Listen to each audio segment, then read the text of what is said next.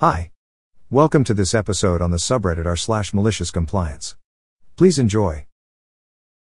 This story harkens back to the ye olden days when Blockbuster and Hollywood Video were the things to do on a family-friendly Friday, and cell phones were still something most people didn't really consider necessary, aka the 90s. I took a job at a video store near my house. It was a small family-owned store with 3 different branches in town. The job was wonderful. I loved movies and games. It was close to my residence and school. I even got free video rentals and a discount from the sub shop next door. The video store was located in a beautiful old building from the 1920s. It had marble stairs and a really amazing cage elevator that lead up to the storage and employee lounge. The job was perfect for me. The hours were flexible, and the pay was decent, but the one drawback to this was my supervisor. Let's call her Amanda. Because that was her name. Seriously, screw Amanda. Amanda was on the older side and seemed to not be content with how her life had turned out. As a result, she took all of her frustrations out on anyone she could. Especially those people whom she worked with who happened to be younger. If you were a college student like myself, you earned a special extra helping of disdain from her. I mean, really, how dare you to decide to actually have aspirations of making more than $7.50 an hour? While I'm generally fairly tolerant of people like Amanda, she really went the extra mile to annoy me as much as humanly possible. She was bitter, mean, and petty, and did anything and everything she could to just be plain unpleasant. She wasn't even nice to customers. The only upside to this attitude was that she didn't let Karen customers get away with their Karenness. I might have been able to take more if she happened to be particularly knowledgeable or good at her job. She was neither and only appeared to have the job because of good old nepotism. She was the daughter-in-law of the owner. She knew nothing about movies, or games, gaming systems, or anything we rented or sold.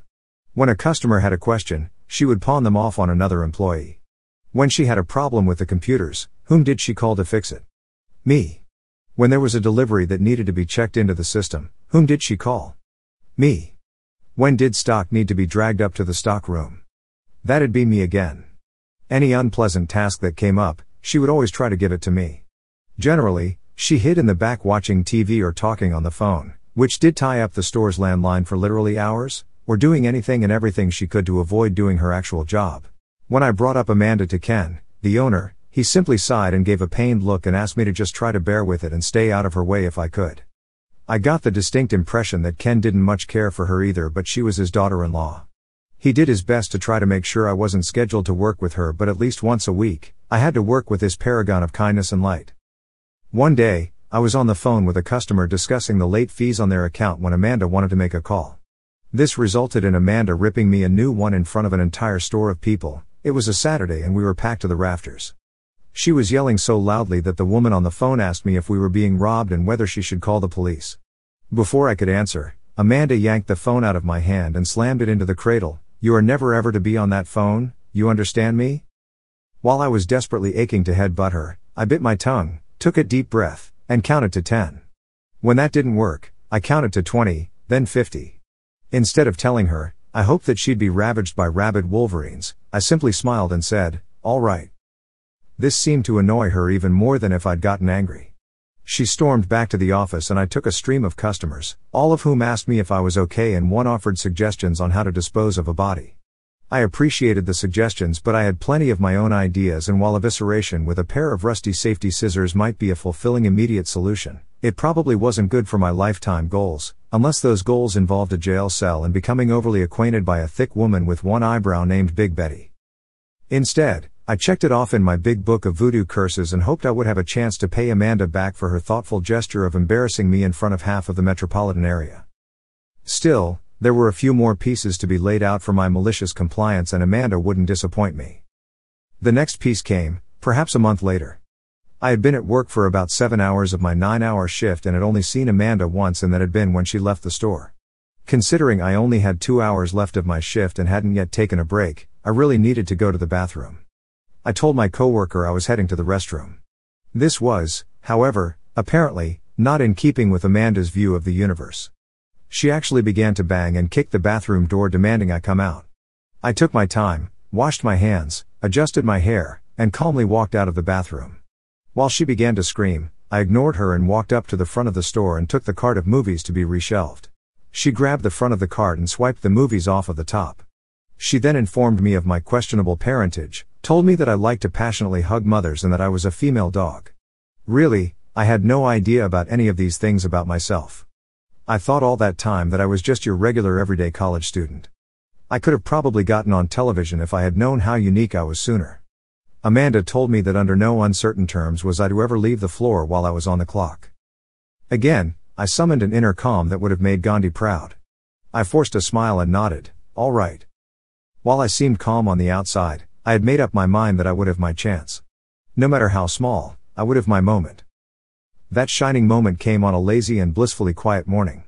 As it was morning, it would just be me and Amanda. Hopefully, she would stay in the office and I wouldn't have to deal with her at all. When I came in, there were workmen in the back working on the elevator. One of the guys came up and told me that he needed a part and he would be back tomorrow to finish up the work.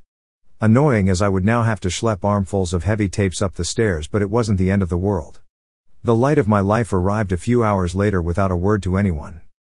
I stood at the front putting Be Kind Rewind stickers on a batch of new arrivals when I noticed Amanda through the back door getting into the elevator. After the man told me that he needed a part, it didn't even occur to me that the elevator had the power on, and I had a moment of amusement at thinking that Amanda was going to have to take the hated stairs. She was, above all, lazy. However, it seemed the elevator did indeed have power and worked. At least it worked just enough to go half a floor and then stop.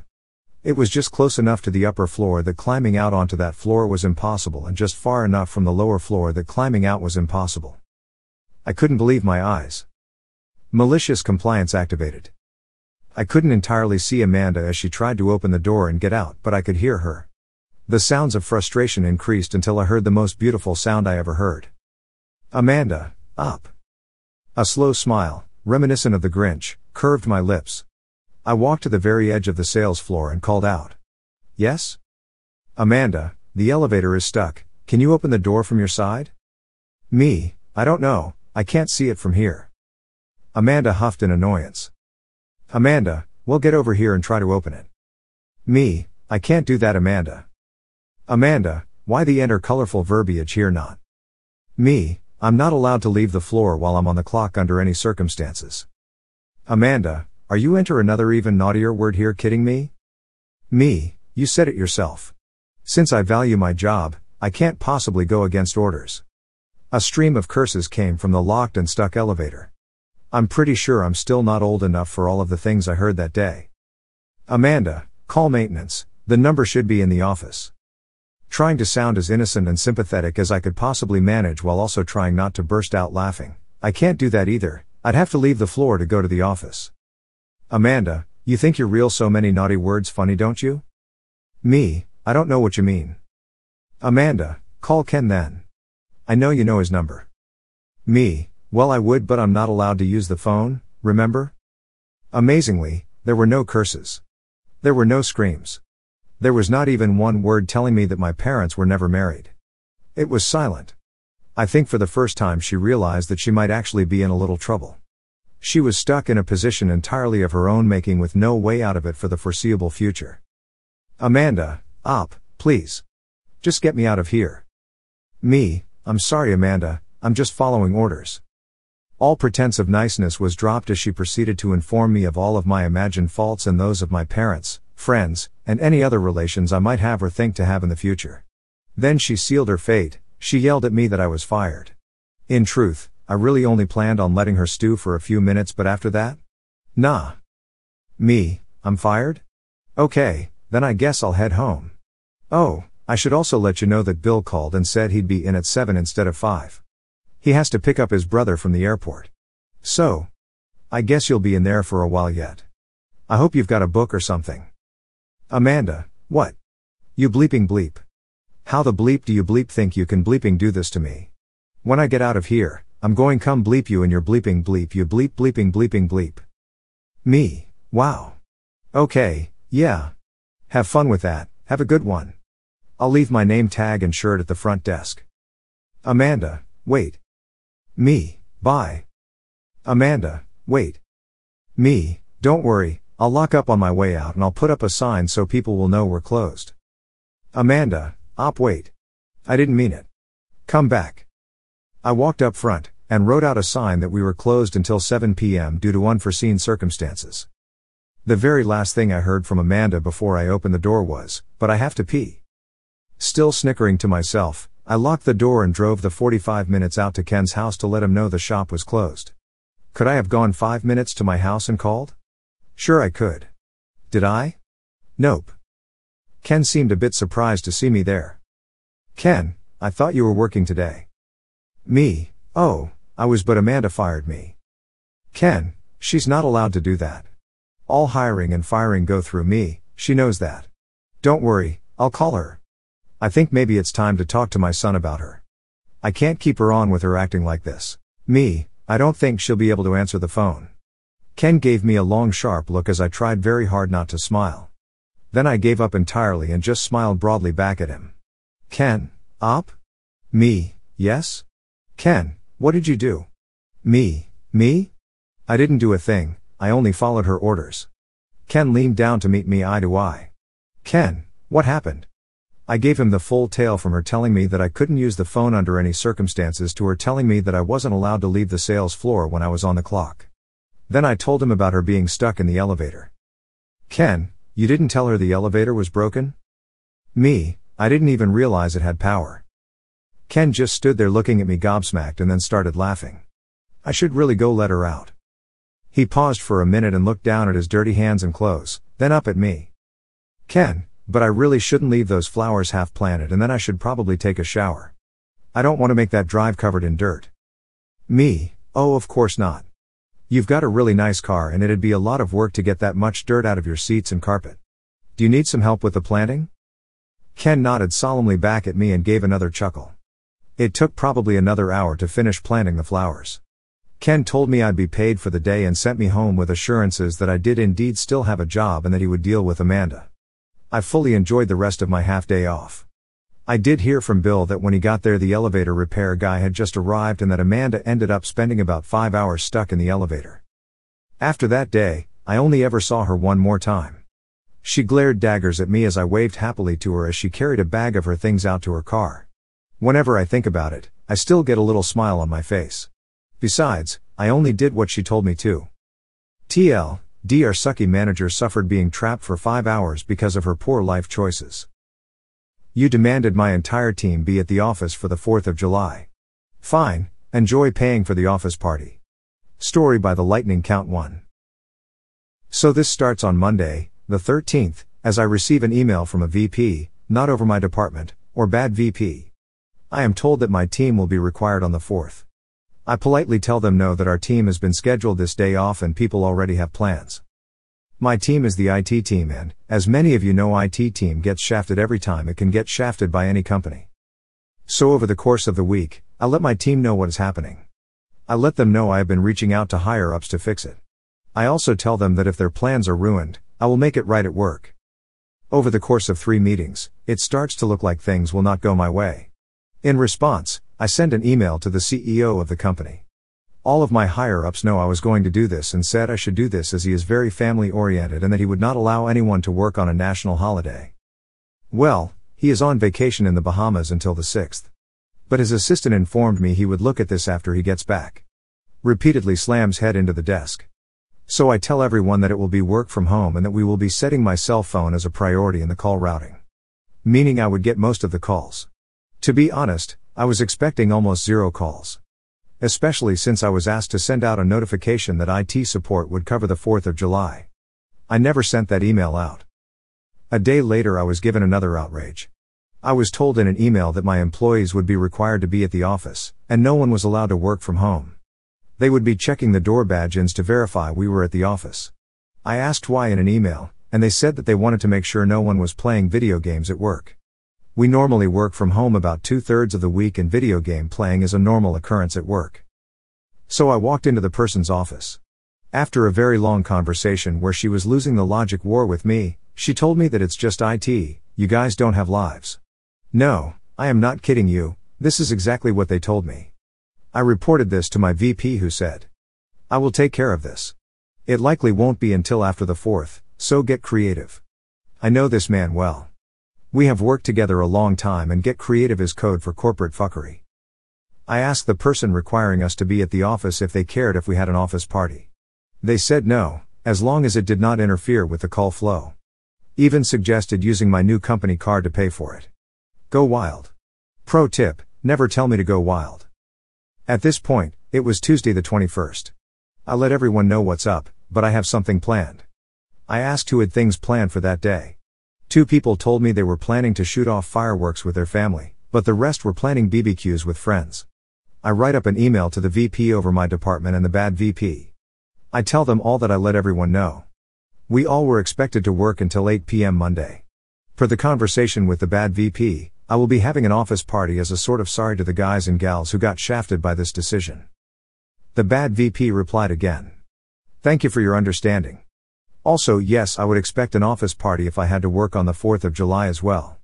So go wild and enjoy your time. Use your new company credit card if you need to cover a few expenses. Also, I should not have to remind you or anyone else. No fireworks or alcohol on company property. So now it is time to tell you about my office. See, a while back, the IT team was moved from the main corp office and into a smaller building by itself. It has a nice gaming break room, a decent-sized gym, and a full-on drink bar. Soft drinks, mind you, no alcohol at work. Out back is a big patio that crosses county lines as soon as you cross a small creek. A creek that just so happens to have a footbridge over it, leading to an empty field. I start making phone calls. Monday, June the 25th. I call up everyone into an hour early meeting that morning. I explain to them all that I will be making it right. I asked everyone to invite their friends and family to the office. No supplies will need to be brought by anyone. I tell them all that this will be non-alcoholic, but that I will be planning something for everyone. I told them to expect all food to be provided and they don't need to bring anything, unless they want to bring some fireworks. They won't have to spend a dime. The 4th comes and the entire day, we did absolutely no work. No tickets, no calls came in. Well, 7 calls did come in, but from the same person. The bad VP. She was calling to make sure we were manning the phones. All of us were playing video games or watching movies. 6 p.m. rolls around and everyone was told that the food was ready. People were expecting hot dogs, hamburgers, and maybe a bratwurst or 2. What they got was a full-on barbecue feast with pizza and other foods. There was smoked brisket, spare ribs, smoked sausage, smoked turkey, both kinds of tater salad, coleslaw, green beans with bacon and onion, potatoes au gratin, pizza from 2 different places, excellent hamburgers, and bratwurst hot dogs. On the dessert, the side was cake, very good cookies, 4 different kinds of pies, and about 2 pounds of fudge. Families and friends started showing up at around 6 to 6:15-ish. Some brought alcohol, but I told them they would need to leave that in their cars as I was not that crazy. Some were not too happy about that, but agreed as it was a free dinner for random strangers. So let me set the scene for you. I am out there with all calls routed to my cell phone, and everyone just having a good time. We have a ton of people there just enjoying the fun night, chatting about random stuff, eating the food, and occasionally lighting off some sparklers or throwing firecrackers into the stream. My VP, not the bad VP mind you, showed up with his family and brought some water balloons for the kids. And man, children. Around 8:30-ish it's getting dark and people want to shoot off more than the simple sparklers and firecrackers we had been using. The VP over the IT department had everyone cross the footbridge, over the county line and off company property mind you, and we set up a big wooden board using it as our launch pad. We fired off what we had for an hour or 2, and sort of just hang out for a little while. At around this time, people were tired and ready to head home. I told people to take home leftovers, within reason. We all clocked out at 8 and no one left until about 10:30. The bad VP did call once more while we were out back at the party. It was 7:50 and she called asking for a status update. My exact words were, "Well, you were the only one to call us today. The rest of us are on the back patio enjoying the 4th of July shindig." She simply acted like my boss and said as long as no alcohol or fireworks are on company property, I do not care. We ate roughly half of the food catered. The rest was taken home. A small group volunteered to stay behind to clean up, including my VP. We had a funny conversation about how this will make waves with the bosses. But he said he had my back and asked me how much this cost. I just gave him a sideways look which made him laugh. Tuesday morning, I submitted the expense report to my VP. This email would inevitably make its way over to the bad VP and up the chain to the CIO of the company. It would be a bad idea to give out the exact cost of the party, mind you, But I can tell you that because of this 4th of July party, new rules were put into place. Any expenses of over $4,000 or more must be approved by the direct supervisor or VP over the department, and the full expense report must be sent to the finance department for review after the fact. Hint, the party cost over $6,000. The barbecue was the most expensive part. I did not order from a low or mid-tier place. The place I ordered from has consistently been in the top 10 in the DFW listing for the last 30 years. I ate at that place so much that I made friends with the owner. The best barbecue I have ever had. The pies and cakes were customs made by a bakery and the cookies were made by a boutique cookie place. I had 10-12 packs of Coke, Coke Zero, DP, DP Zero, Pepsi, and Pepsi Zero. I bought 5 pepperonis, 5 sausage, 5 cheese, 2 Hawaiian, and 3 cheeseburger pizzas from one place, and nearly the same number from another place. Excluding the cheeseburger ones, I subbed out those for a different specialty pizza from the other place. The burgers were from an excellent burger place that did the catering. I know that owner well.